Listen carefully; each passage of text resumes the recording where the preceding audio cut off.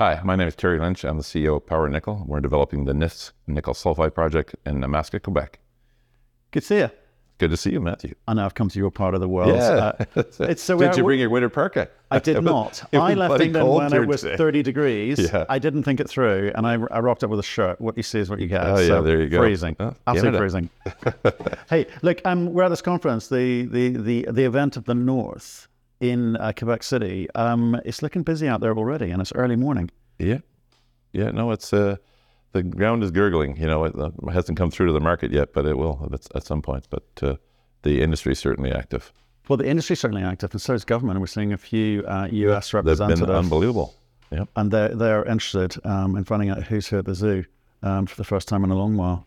Yeah, I was in New York about maybe 3 or 4 weeks ago. I had some at the Society of Metal Analysts meeting and happened to have some drinks with the Chief of Staff of the Department of Energy. Okay, get you. The US. Yeah, no kidding. But it was interesting, to see, I mean, they're basically, committing up to 50%, in loans and guarantees and whatnot on projects down in the States. And they're certainly open to, in this case, Canadian projects. So if you're in the critical mineral space, right, there's appetite for them to participate. And then, of course, the Canadian and Quebec governments have come through with some amazing programs, right? Federally, a 30% tax credit to build and equip a mine, and potentially up to 25%. So we've got to say the government's done their thing. Now it's time for the market to do its thing. So that's the key. Yeah, I think there's a slight lag. It's slight lag in understanding because, again, I think with the IRS kind of kicked it off, the Inflation Reduction Act kicked that off. There's a lot of money being distributed upstream, or should I say downstream, into industry. Yeah. I think the miners are now kind of putting their hand up and go,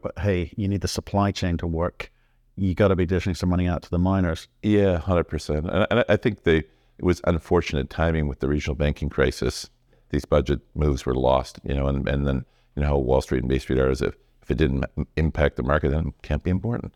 But I think, gradually, as you talk to people are starting to realize, I think at some point that penny will drop and there'll be a major surge, because it's certainly bottoming out right now. Well, it's bottoming out, but nickel price is seeing a little uptick here. It's been down for the last 12 months, bit of pressure out of China, and obviously still legacy issues around supply chain issues. So, but nickel is on everyone's lips, along with it, most kind of EV metals. So I'm interested in how you're going to take advantage of it. We've been talking a while. Yep. You've evolved. The story has evolved, and the last year has been quite good to you through the drill bit. Yeah, thanks God. If you're going to have anything in mining, that's the one thing you want working for you. You can take bad markets, but you can't take bad drill results. So we've had really spectacular results, and I think it's just touched the surface. We had that amazing step out hole 5 kilometers down the way, and 8 meters of 1 ounce PGMs is like hello. So it's been exciting that way. So nickel market wise, I think we sort of see it in the short term as sort of being flat. For the next year or so. Somewhere in this trading range, probably of $9 to $11. But after that, I mean, you saw BHP's announcement, a week or 10 days ago, they're saying by 2030, they need 4 times as much nickel. That's BHP. Yeah. I mean, that was like, hello, that's a big number. Well, never going to get there, but it's a big number. I think, see, that's the thing everyone's saying is the fact that the demand is requesting a lot more nickel than exists in production terms today. We're not quite sure where it's coming from, and we need the ability to be able to finance these things. So people looking for big projects, your project, quite good grades. It helps. Yeah. So when you're out there talking to, you did a financing recently, it didn't seem too onerous in terms of getting to that point. What were you saying to investors? Basically saying, look, the ore body is going to be big, and it's going to. How do you know that? Why are you saying? Well, we've had just a number of good drill results stepping out, so we know that first pod is going to be pretty significant. It'll make it commercial enough that you'll have like 100,000 contained tons in that, I think. And then it's like we've stepped out several directions and hit more grade, and it looks. We just did an airborne EM over it, and that lit up like a Christmas tree. So. And then we stepped out 5 kilometers away and had that big result. So it looks to us, it gets all connected. So we think it's going to be a very big connected ore body and with multiple pods and I don't know, somewhere between 20 and 50 million tons, which is a very sizable nickel. You seem to have had a lot of credit for that. I mean, that's quite a brave step out, 5 kilometers. Yeah, I got to give credit to the team. They spotted it. They saw the ultramafic at surface. It was a winter target. It was a bit marshy. And they said, hey, what do you think about throwing a hole down there? And I said, well, hey, let's take a shot. Let's not go too deep, but let's see what we got there. And 60 meters, that's when we hit it. So I think it just shows you, I mean, that's what you see in Norilsk, and that's what you saw at Raglan.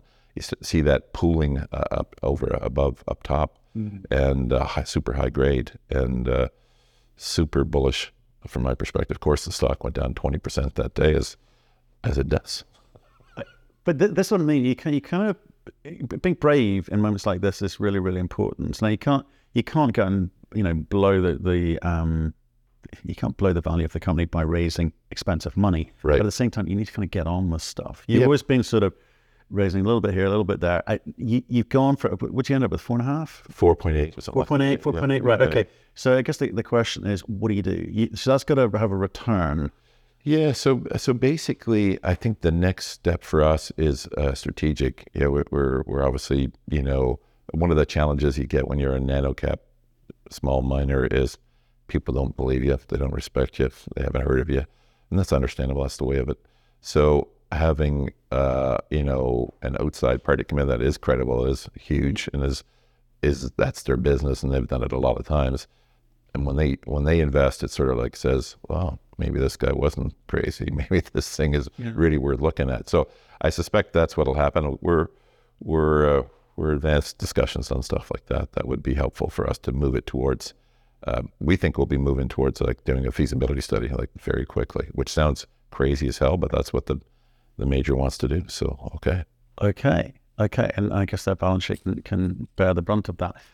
It's kind of interests me that the way that different small companies, microcap companies, have had to either adapt to the economic situation, the lack of equity interest. Yeah. They kind of either change plan, change tack, hunker down, offload parts of their portfolio, or indeed, getting a strategic is in. So why do you think strategic makes sense now versus kind of waiting till this uptick in nickel continues? Yeah, I think it's all about structuring. So we structured it so that their pricing isn't all day one. It's over a blended period of, say, 6 months.